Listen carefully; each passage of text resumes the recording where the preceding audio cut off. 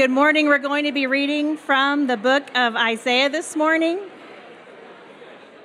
From the Old Testament, the book of Isaiah, chapter 2. If you're willing and able, please stand in honor of God's word. Isaiah chapter 2. This is what Isaiah, son of Amos, saw concerning Judah and Jerusalem. In the last days, the mountain of the Lord's temple will be established as the highest of the mountains. It will be exalted above the hills, and all nations will stream to it. Many people will come and say, "Come, let us go up to the mountain of the Lord, to the temple of the God of Jacob. He will teach us his ways, so that we may walk in his paths. The law will go out from Zion, the word of the Lord from Jerusalem. He will judge between the nations and will settle disputes for many peoples. They will beat their swords into plowshares and their spears into pruning hooks. Nation will not take up sword against nation, nor will they train for war anymore. Come, descendants of Jacob, let us walk in the light of the Lord." This is the word of the Lord. Good morning. Thanks be to God. Bissy started while I was still in the bathroom, and we made it up on time. Can we be real in church this morning? Hello. Hey. Welcome to week number 2 of the new year. As Jeremy said, if the real ones know, Columbia. This is the week number 2. Also, week number 2 in our Isaiah series. So if you prayed all summer that we would just be going through an Old Testament book, you're my people. And you're in the front row, and your notebooks are out, and you're excited. And you're excited that I'm doing Isaiah 2 this morning, and you have a little bit of hope that we might be doing a 66-week series, because there's 66 chapters in this thing. And we'll see, as the Lord leads. So I am going to do chapter 2 today, but I want to begin with just a question. It's a question I'm going to start with and end with. And it's the first question God asks in the scriptures, and he says, "Where are you?" And it's interesting because, he's God, so he knows, But there's a self-reflective question there for us as we enter into our time this morning. Where are you? Where are you at? I know there's some of us, we barely made it in this morning. I know getting the kids in here is a real grind, and you've never realized how real spiritual warfare is until 9:45 on Sunday mornings. We know that. And there's some of us that are just in times where it's man, my life is just so heavy right now. And there's some of us in here who just have so much expectation. You're coming back. You're fall season in the house. You were here for the mission series. You popped in for that revival sermon. You're let's go. I've never been more spiritually energized and excited in my life. So I just want to ask you that this morning. Where are you? Because we're not just up here to give a lecture or sing some good songs, but we actually believe that the Lord can meet us and speak to us. But the only place he can do that is right where you actually are. So I'm going to pray for us just to consider that this morning. Where are you at? We'll get into the passage. Holy Spirit, we welcome your presence this morning. We've had people praying here since 8:15 this morning. We just believe that you are good, that you're kind to us. Thank you that you love us, that you're a good Father, that you've paid it all. And so we just ask that you would speak to us and meet us this morning right where we are, wherever that is. Come, Holy Spirit. Amen. Amen. Well, Isaiah chapter 2. Isaiah is a prophet. And he is speaking, he's kind of like the mouthpiece of God. And some people would say he's having these visions and dreams of things that aren't reality. But the reality is, in a lot of ways, it is actually pulling back the veil on what is actually happening. What we see isn't always what's actually happening, just so you know, okay? And Isaiah, he starts his time here, this new vision that he has, and he starts with this. He says, "In the last days, the mountain of the Lord's temple will be established as the highest of the mountains. It will be exalted above the hills, and all nations will stream to it." And it leaves us with a question right away, right? Like, what are the last days? We got to ask that right away. What are the later days? Or some translations will say just in the future. What is he actually talking about? And how do you interact with the future? That's an interesting thing, right? I'm pro insurance, just to be clear, okay? I have friends who do insurance. I'm very pro. I have basically everything in my life covered, okay? Just so we're clear before I say this. But the insurance business has basically made their entire company and structure based on the fear of the future, right? Like, it is just covering, just in case something happens, you're covered, just to alleviate some form of future fear. And that's how most of us interact with the future. The future brings up fear in us. The things that keep you up at night, the things that you wrestle with, the things that cause you anxiety while you're just driving home are almost always rooted in and oriented in the future. At least for me they are. I know most of the things that cause me stress are not about right now, but it's almost always about what could possibly happen in the future. The future. And of course it is, right? To root your security in the future is terrifying, right? And it's always been like that in some ways, but then there was this thing that happened like 3 years ago, 2020, it was called COVID. And in a lot of ways, right, like we're back, we're like, it's like 2019 all over again, you know? It's back to normal. But something happened inside of us during that moment. Like the ground that felt so sturdy, all of a sudden you're like, whoa, this thing is not as stable as I thought it was. There's more instability than I ever thought there could be. And it jolted our souls. It shattered that kind of false sense of security, that it kind of showed that just in a moment, everything I've built for can just be gone in a second, and there's still that fear that lives in us. Fear of the future. But Isaiah, and the biblical narrative at large, is always saying basically the exact opposite. He's saying instead of being afraid of the future, to actually relocate your happiness in the future, in a world that doesn't exist yet except for in the promises of God. In the last days, in the later days, is actually not at all supposed to be a statement about fear, but one of promise. Promise. And when we lose sight of God's promises, that's when we lose our own sense of hope. We lose our sense of expectation and anticipation, and life begins to lose its color because fear begins to dominate the reality of our lives. But I want to encourage you this morning that our God is a God of hope. He's a God of future promises, good promises, so many promises. This book is not actually full of just instructions and what you should do and what you shouldn't do, but it's just as much about God's faithful promises to us. There's all kinds. There's cosmic promises, like the fact that right now in the heavens, in the book of Revelation, it says this, that Jesus is seated on his throne. First off, just thinking about that he's seated. Can we just think about his posture? You didn't think about that very much, do you? He's seated. He's not like pacing around like, oh, what are we going to do? Jesus is sitting down right now, just so we're clear. And on his throne, he says, behold, I am making all things new.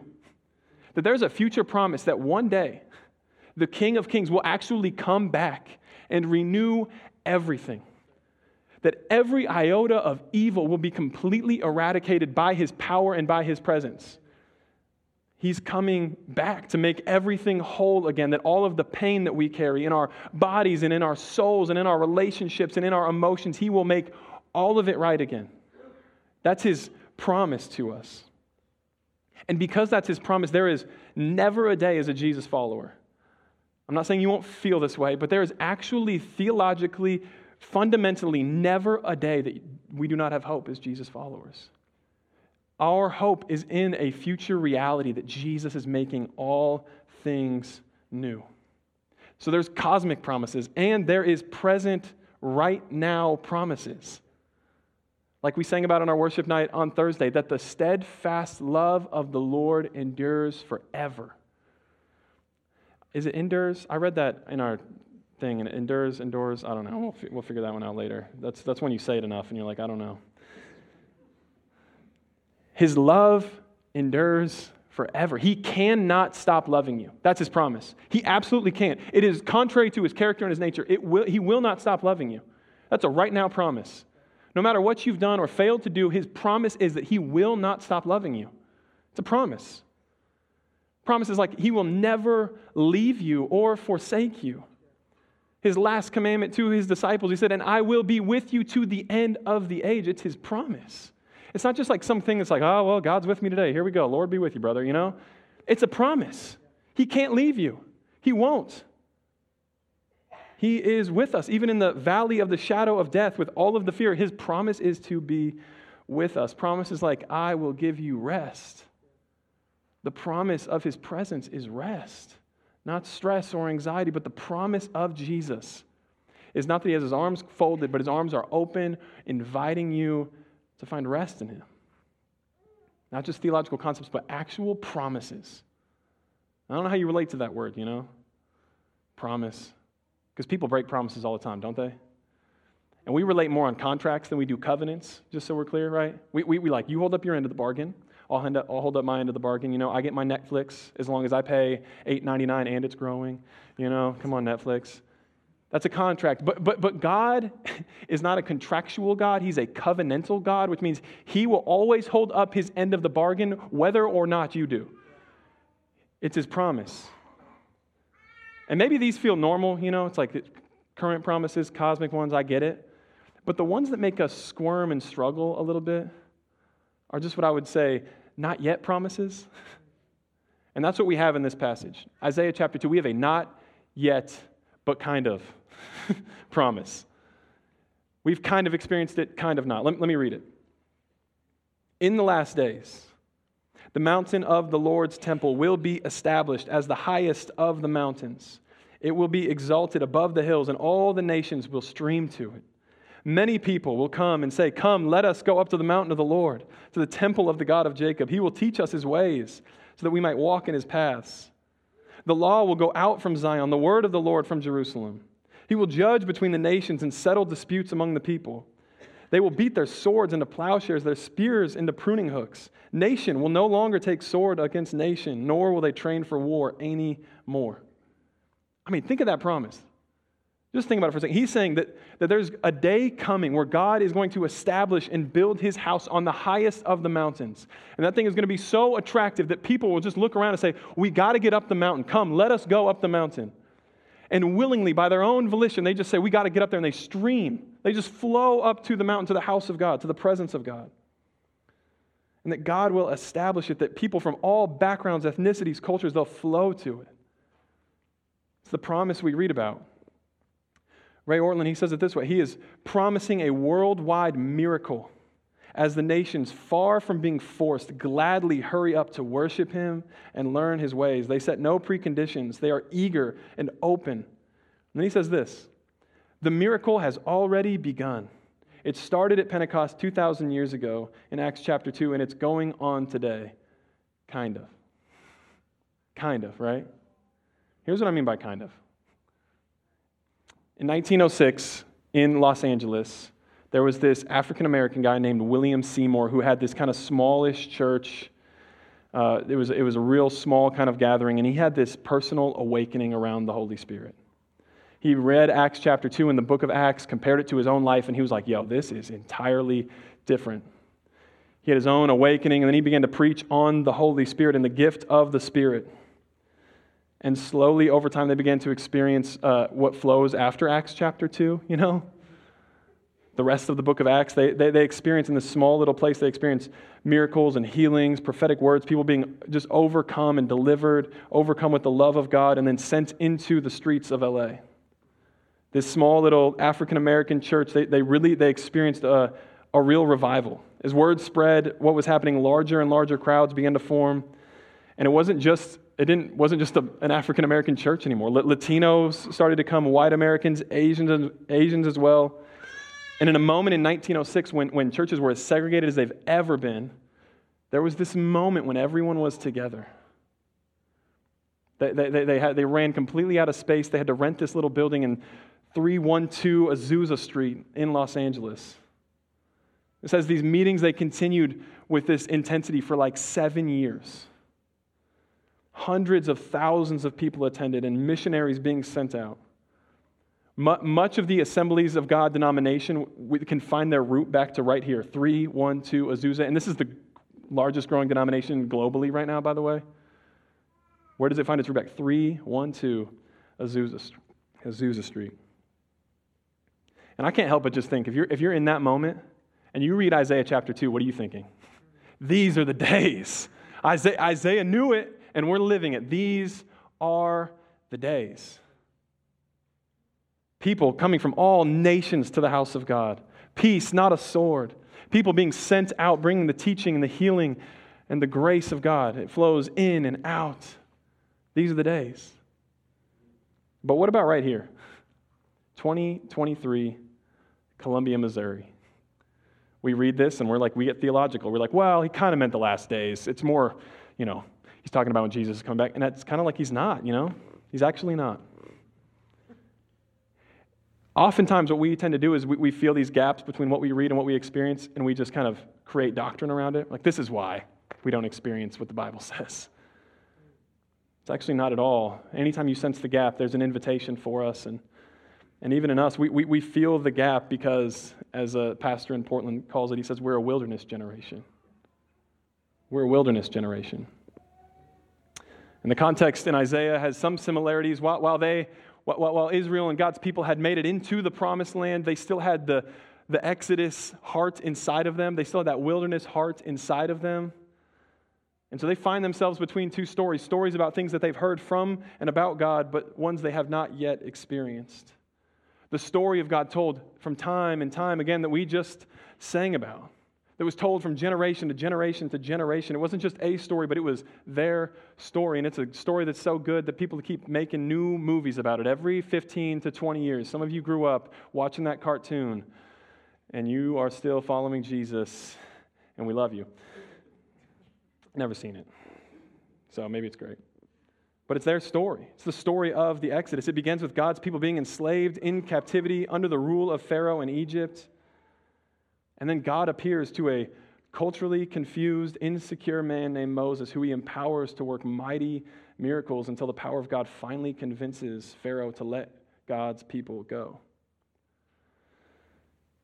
But these people, right, the freed Israelites, they were delivered from captivity, but they never actually experienced what the whole story was all about. It wasn't just about being delivered from something, but it was about experiencing the promised land.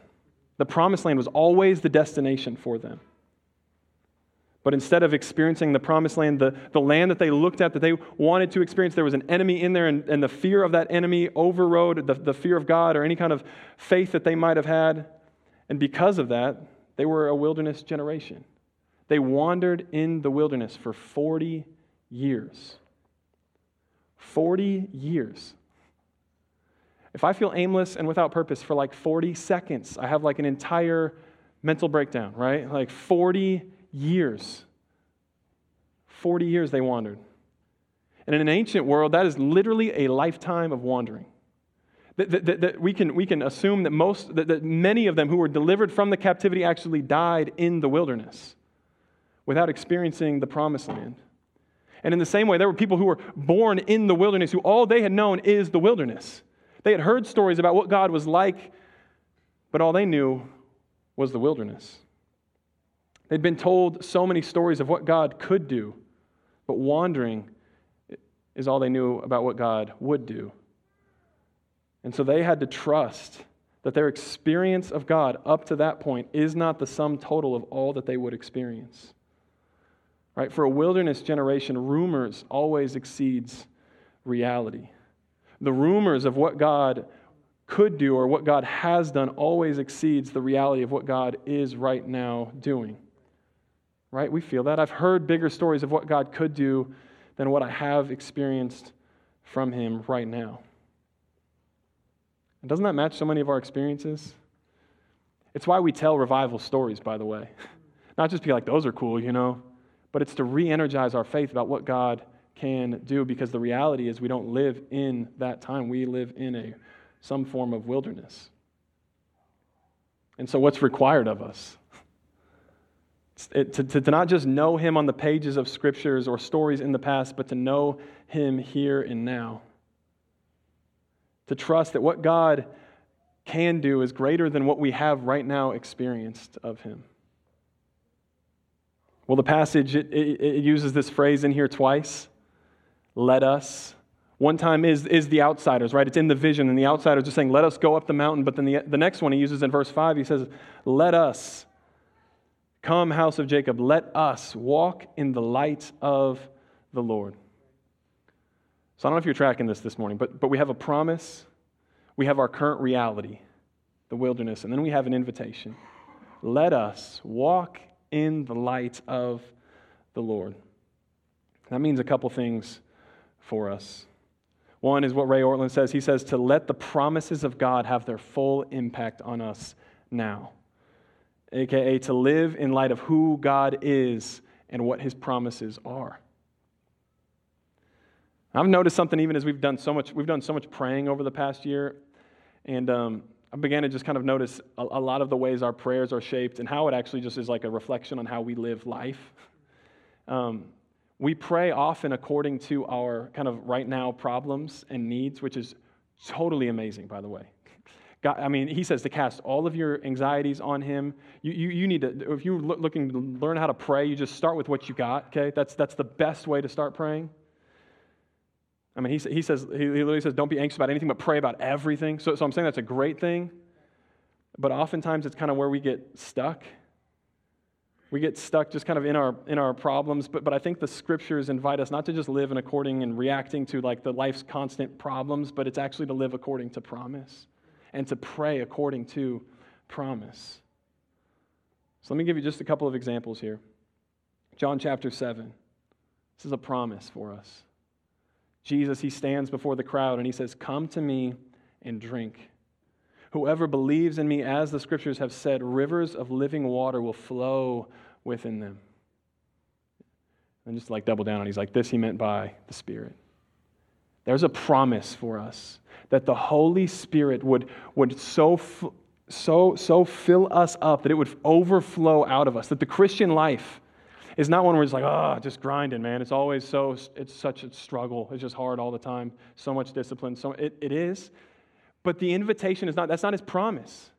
His promise for you, as someone who has believed and received the message of Jesus, is that the Holy Spirit would flow through you, that you have been baptized and immersed in power from on high, that you no longer have to live according to your own will and power, but you have been given the Spirit of God inside of you. It's the promise of God. It's Jesus' promise to us. It's his promise. James 1, if any of you lacks wisdom, amen, I'm listening. You should ask God, who generously gives to all without finding fault, and it will be given to you. You pray like that? Lord, I need wisdom. Oh, God, I need so much wisdom. Here's my stuff. Or you just say, God, you promise to give us wisdom when we ask. And I need wisdom. It's his promise. Sometimes when we pray according to promise, it makes us feel uncomfortable. Or when there's people among us who start to live according to promise, you're like, dude, calm down. That's not how Christianity works, bro. All right, you just got to hang on. Just listen to a podcast, dude. Okay, there's more. Luke 7 is actually, there's a story in Luke chapter 7, the very beginning of Luke chapter 7, that makes our prayer lives feel totally uncomfortable. Makes me feel uncomfortable, to be honest. Jesus is kind of walking from one place to another. He's starting to gain this crowd. People are starting to get excited a little bit about him. And there's this Roman official who hears about Jesus. And he hears about what he's been doing. Rumors of Jesus. Not current experience, but rumors of what Jesus has done. And he approaches Jesus because his main guy, the guy who works for him, his right-hand man has come under a life-threatening sickness. And he comes up to Jesus, and what he says to Jesus makes us a little uncomfortable. But he says, Jesus, listen, I'm a Roman official. When I tell people to do stuff, they do it. If you are who you say you are, just say the word. You don't even need to see him. Just say the word and you shall be healed. That's what he says to him. And Jesus' response, he says, he's amazed.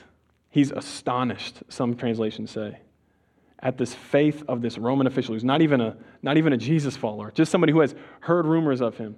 But listen to the way he prays.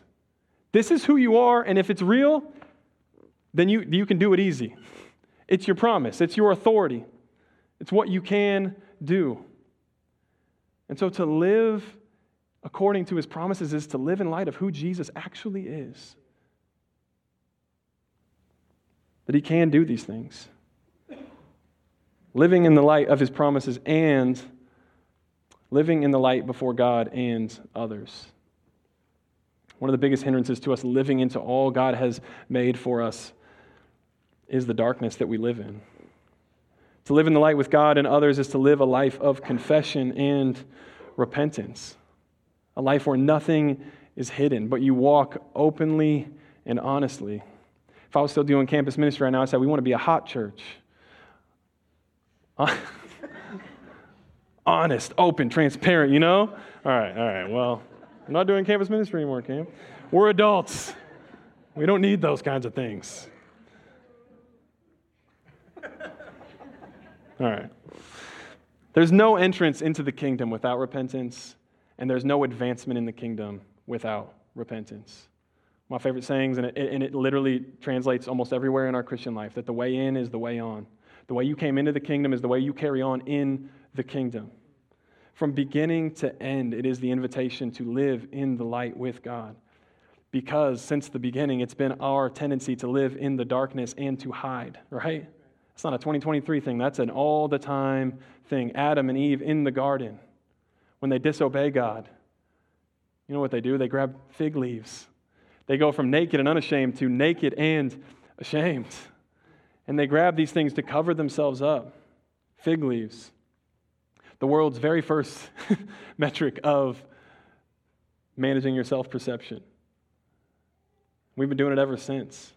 It's instinctual to hide. It's instinctual for us to cover things up. It's what comes most natural to us, to live in the darkness. And the funny thing about darkness is it actually starts to become so familiar that you just kind of get used to it. I don't know if you've ever been in a dark room for a while. Like you walk in and you are very aware that it's dark. You can't see anything. But then your eyes, they start to adjust a little bit. And slowly you can start to make figures and shapes, and you kind of can see where you are around. When you've been in the dark for a while, you don't run into things, you can see it. But it's not at all like living in the light. You're still bound to bang your shin on some stuff. You lose the color that you can experience. The darkness, it distorts our view of reality. We can't see clearly in the dark. And shame is an effect of living in the dark. Shame grows in the dark. It's like a bacteria that finds all of its life in the darkness. And shame affects us way more than we realize. It affects our posture. It affects how we carry ourselves. It affects how we relate to the closest people in our life. Not only that, it hinders our mission. It robs us of our confidence in any spiritual authority that we might have in prayer. If you want to live in light of God's promises, it's really hard. When you're interpreting everything, God, life, yourself, through the lens of shame. And so God's invitation to us to walk in the light. The problem within us, the problem around us, walk in the light.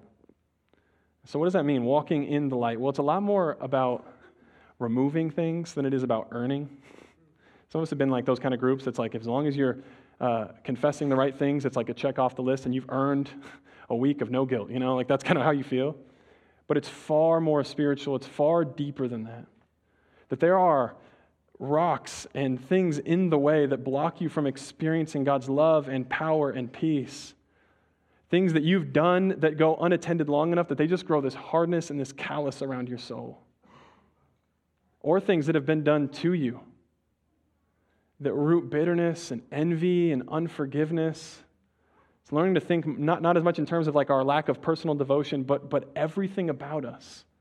The way we interact with our money, the way we interact with the poor, injustice, the lives that we've constructed of safety, to live in the light.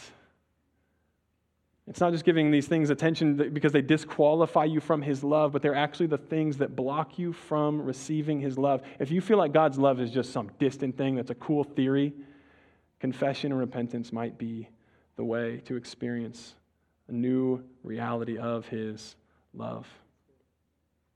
And it's to be specific. It's to be specific, to bring the things that you feel the most shame about directly to the Father. Right? The promise of the Spirit is that He will convict us and lead us into truth and remind us of what is true and lead us into reality. Some ways, some of you, that's the only way you interact with the Holy Spirit. You're like, He's the convictor, and that's why you're afraid of Him, and that's why you feel a little squirmy when we talk about the Spirit. Because like, I know that guy. He just makes me feel bad, you know? But everything that you ever get convicted of by the Spirit is always, always, always for your healing. It's always for your freedom. Confession is the way to freedom. And it's just to learn to bring language to those things, to name it before God and other people, trusted people. Maybe people in your community group or in your family or your friendships that you really trust. It's to name those things. Some of my biggest breakthroughs in my life, in my spiritual life, have been through me being honest with other people. And I know many of us could say the same. Things that we've been carrying for so long, but naming that thing before someone else. It's funny, James says, confess your sins one to another, that you may be healed. Confessing our stuff to other people, that God might overflow with His healing power. And you might ask him, like, why do we need to be specific, you know? Can't we just generally, like, you know, been struggling lately. That'd be great if you could pray for me. Actually, that's not bad. That's a fine thing. But I tend to experience general confession, general repentance will lead to some kind of general love, you know? Like, don't let me get started on that Aunt Judy kind of love. I'll get rolling. You know that Aunt Judy kind of love? You don't know it? All right, let me tell you about Aunt Judy kind of love, okay? Aunt Judy is who you will see on Easter and Christmas and Thanksgiving, and she's weird and you don't really like her, and if you don't have a weird Aunt Judy, you most likely are the weird Aunt Judy, okay? Just to be, if you're like, I don't have one of those, let me just leave that one for you, okay? But it's that kind of love where you're like, you actually don't like Aunt Judy, but what do you say every time you leave Aunt Judy? Love you. See you next year. Hopefully not, you know? It's general love. It's things that are just word. And much of us, that is our experience with God's love. It's a general love. He loves me, but I don't really know if He likes me because you don't think He knows you. But that specific love, that like when my wife looks over at me at night and says, hey, do you want to go golfing tomorrow? I'm like, girl, that's that love, you know? When somebody loves you with the love languages, you know, you're like, you know how I want to be loved because you know me. That specific love, you know that. That specific love can only come through specific confession. My favorite, I say this at every wedding I've ever done, Tim Keller quote, he says, to be loved but not known is superficial.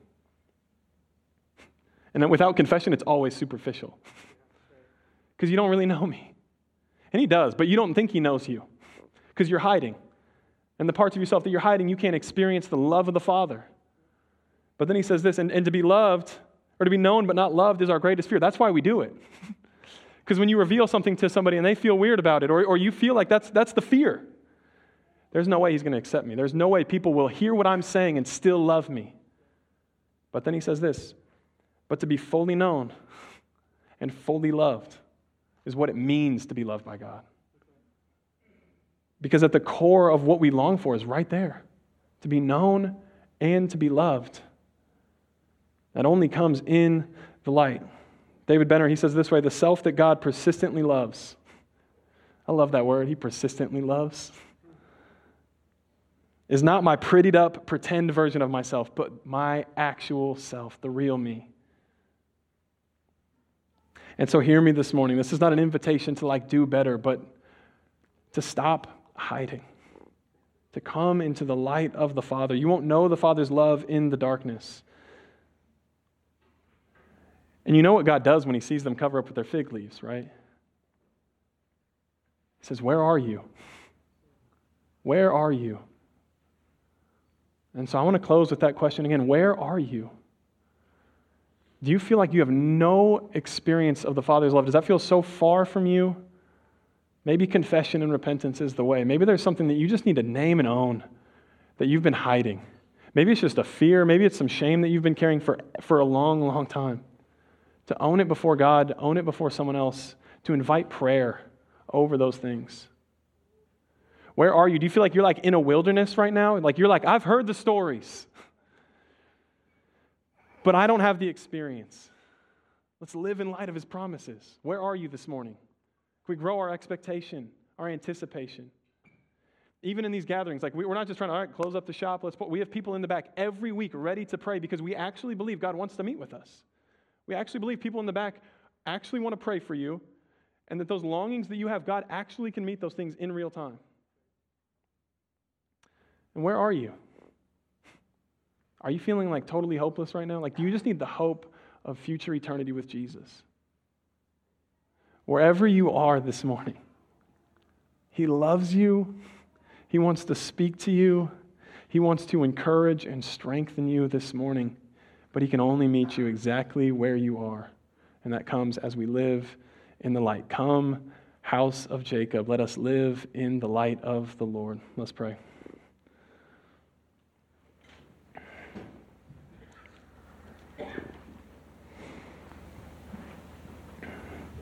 Father, we thank you so much. We're not making these things up to make ourselves feel better. This is who you are.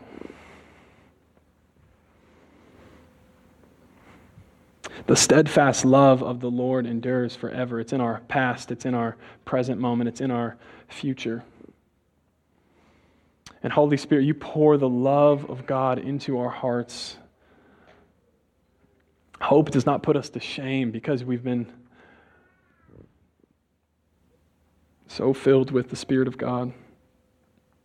So Holy Spirit, we just ask that you would come, minister to us now, wherever we are at. For the hopeless this morning, remind our souls of the hope that we have of eternity, hope in Jesus. Renew our hope, restore our hope. For those that are hungry right now, God, grow that hunger, increase our hunger for more of your presence, for more of your power. Give us vision for what our mission is this year. And for those of us who are covered in shame right now, we thank you, Jesus, that you despise the shame, that you wore it on the cross. There is no shame for us in Christ Jesus. There's no condemnation for us. So Spirit of God, would you make that a reality? Would you open up the eyes of our hearts to believe? Would you give us the strength to believe what is the height and the depth and the width and the breadth of the love of God for us? We love you. We praise you. We thank you for who you are. In Jesus' name, amen.